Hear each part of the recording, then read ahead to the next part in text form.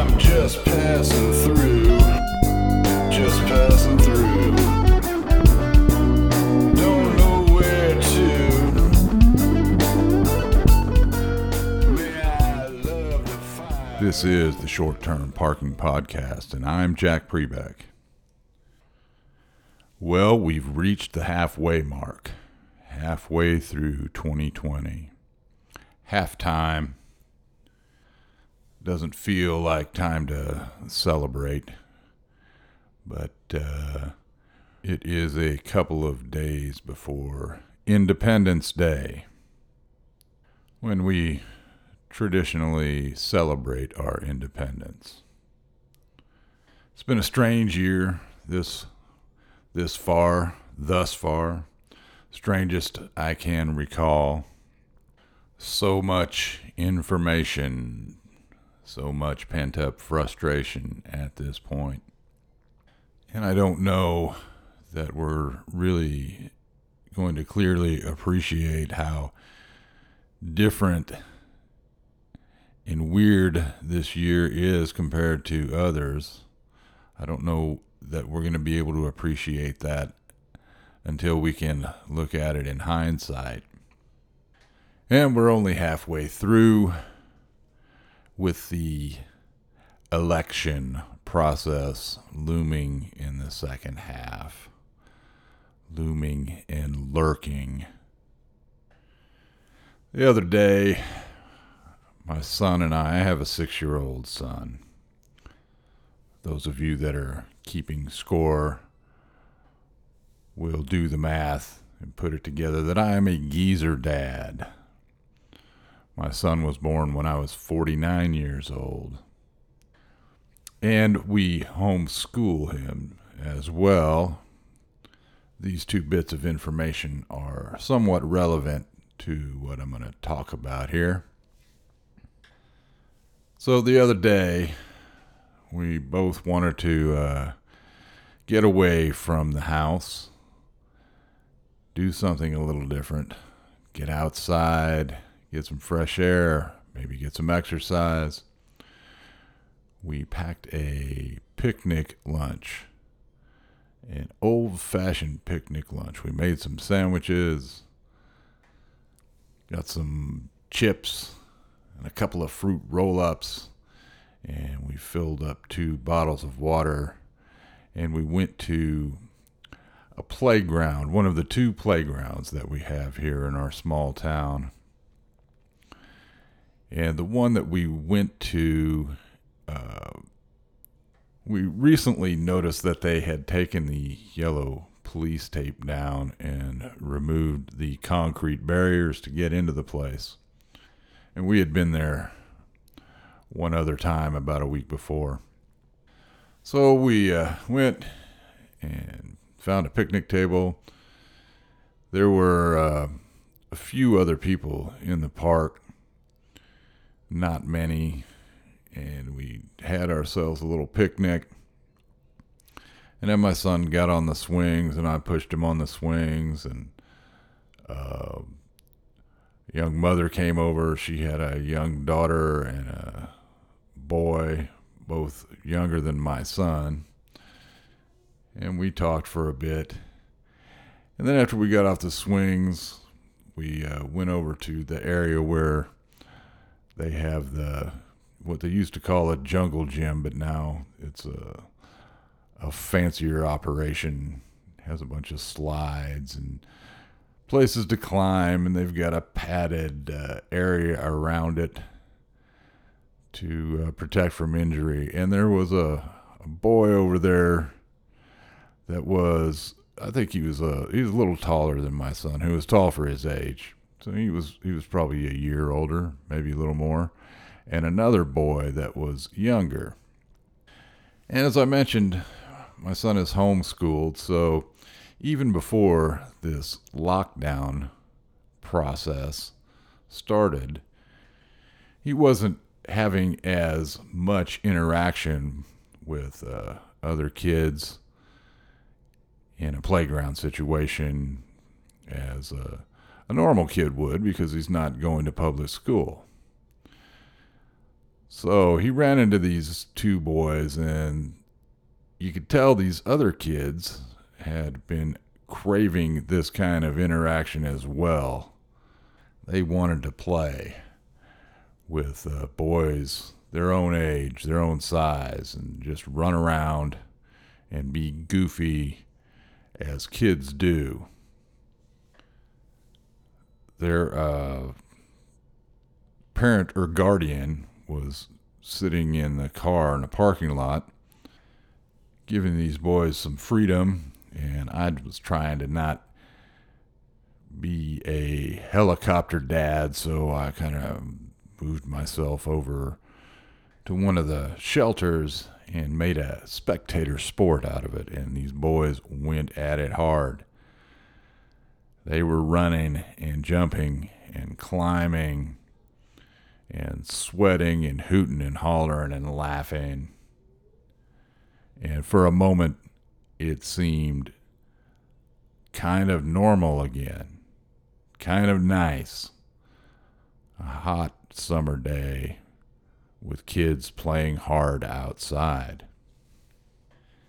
And then we had to make our leave. And the next day, which was yesterday, I think we were wishing to sort of have something like that again. We had a taste of the normalcy, and we were chasing that dragon. So we went over to the other park in our small town, the larger park, and we got there, and it was a little strange because they've got a basketball court, and it was locked shut, and they've got two playground areas with playground equipment that one of them they actually built a brand new chain link fence around and padlocked, and the other one has the yellow police tape around it. But yet, that's where the municipal pool is. The pool was open. The pool was open, but any of the free stuff for kids to enjoy was locked up, wired shut. As my wife pointed out to me later, they make revenue from the pool, and they have to upkeep the other areas, so maybe that has something to do with it. I don't know. We didn't have pool stuff with us, so they have a little walking trail, which is about a mile. A lap around it is about a mile. And we decided just to walk around this trail and get some fresh air. And while we were on the trail, I said to my son, I have an idea. Why don't we run by Hardee's and get a couple burgers and head back up to the other park where we were yesterday and have another little picnic lunch. Maybe see if there are some other kids around who want to play. And he thought that was a fantastic idea. We got back to the car, put the key in the ignition, and heard that awful clicking sound. The battery was dead as a mackerel. I'm sort of an old school curmudgeon. It took a long time for people to convince me to even carry a cell phone with me. But I did have my cell phone, and I had $15 in cash and my wallet in the car. And I have to tell you that it crossed my mind that if my son had not been with me, I would have done this like we used to do in the old days. I would have taken the $15 and walked to the nearest restaurant, gas station, tavern, whatever, and ask around to see if anybody could come over and give me a jump start. That's what we used to do. I can't tell you how many times somebody has helped me out with a set of jumper cables, and I can't tell you how many times I have returned that same sort of favor in kind. It used to be commonplace, and usually if someone helped get your car started, you'd say something along the lines of, "Hey, let me pay you for your time. Here, take this $5, $10, whatever." If you had the means. If you didn't, you'd say something like, "Well, gosh, I wish I had some money on me. I'd sure like to give you something for your time." And usually the person that had helped you out would say, "Oh, no need for that. We're just helping each other." Or they would sometimes take it if they were in need of some money. Either way was not frowned upon.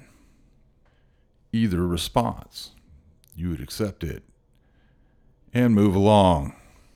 But that's the old way of thinking, old way of doing things. We have technology now. You don't have to rely upon strangers. And those strangers do not have to assume any liability from their act of kindness. They don't have to worry about doing harm to your vehicle or creating some disaster by pulling out a pair of jumper cables.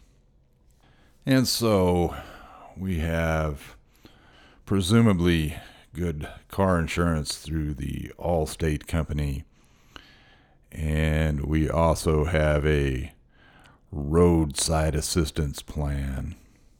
That is an extra fee, a nominal fee, monthly on top of the regular insurance fee, but it protects you if you are stranded somewhere. I believe they even call it the stranded motorist program, maybe something along those lines.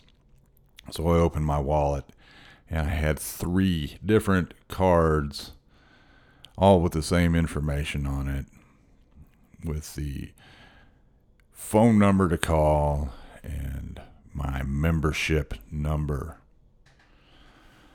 So I called, and there was a pre-recorded message that said something along the lines of, due to the COVID-19 crisis, they were shorthanded, and it would probably be a long time before somebody could actually talk to me person to person, and they directed me to a website and said that they would be sending me a text message to the same phone I was calling on. So I got the text message, which contained a link, and I clicked on it. And there was a place to enter my name and my membership number. And I put the information into the system, and promptly a message came up on the screen saying that I had not opted in for benefits yet. But I could proceed using their service, only having to pay the full price, the full fee, which was $150 for a tow and $80 to have someone come and give me a jump start. So I was being told that I did not have the roadside assistance. And yet there in my wallet I had 3 different cards saying that I did, and it turns out that there was some type of a mix-up, a snafu. Don't know on whose part, but we had been paying that monthly fee through a direct withdrawal, and something happened where the withdrawal did not get done and our service got canceled, which left me in a bit of a situation because I did not have a debit card or a credit card with me, just $15 in cash. And I will point out that I did not even have my multi-tool that I usually carry with me, and no tools, as a matter of fact. Which is relevant because, sometimes you can just tweak the connection at the battery terminal a little bit and maybe get the thing to fire up. Anyway, I lifted the hood and the connections were all tight, and I couldn't even move them with my bare hands. So I had the hood up and got back in the car. And now my son, he's in the back seat in his car seat, and he is starting to finally realize the scope of the situation, and it's one that he was unfamiliar with. We were stranded, alone, with no way to get home, and he started to get a little nervous. I could sense that. And he asked me, are we just going to sit here with the hood open? And I said, well, yeah, for right now we are, until I can figure something else out. I sent a text message to my wife and let her know what was going on, and was just really preparing to kill a little time. I didn't really have a solution. Sitting there with the hood open. And then a Parks and Recreation guy drove up in the Parks and Rec pickup truck. And I got out of my car, and he rolled down his window and asked me what was going on. And I said, well, the battery's dead. And he said, well, maybe we can jump start it. And he got out of the truck. While he was getting the jumper cables, I started to tell him about my situation with the roadside assistance and the insurance company and the pre-recorded message in the website, and he didn't seem interested in that at all. I guess I was trying to, in some way, explain that, I'm normally very hip, modern, and responsible, and have my phone with me and my roadside assistance plan, and I'm not the sort of fellow that would leave the house without the debit card and just carry $15 in cash with me. So we were there in the parking lot, properly social distancing, while he hooked up the jumper cables, and I went around and got back in my car, turned the key, fired up the first time, no problem. And I got back out, and the guy loaded up the cables and hopped back in the truck, and there was a sort of awkward moment there, sort of weirdness in the atmosphere. And we didn't go through the old routine of, hey, let me pay you a few bucks for your time. Gee, thanks a lot for helping out. That was really swell of you. He just seemed like he wanted to get on with his day, and just didn't seem to fit, acting like it was just normal and we'd made new friends. It just seemed different, like we'd turned a corner. And that whole thing might seem silly to you, this whole story, but it sort of sums up 2020 to me so far, as we are halfway through. It's 2020 in a microcosm. People are still kind and thoughtful, but it's not the same as it was before. And who knows, maybe at some point it will return the way we used to interact, the shuck and jive, the way we went around and did our daily business, but engaged with people for no reason other than to just engage. I actually turned down a gig last weekend. I was offered a chance to substitute with a band. Their regular guitar player couldn't make the gig for some reason, and I turned down doing the first live performance of this post-lockdown, possibly pre-re-lockdown period, who knows. But I didn't do it because of fear of being around a crowd of people or in a less than optimum social distancing situation. I did it because I've got everything set up here in my little home studio, and I just didn't want to tear down all the gear I would need to and haul it off just to do a one-off performance.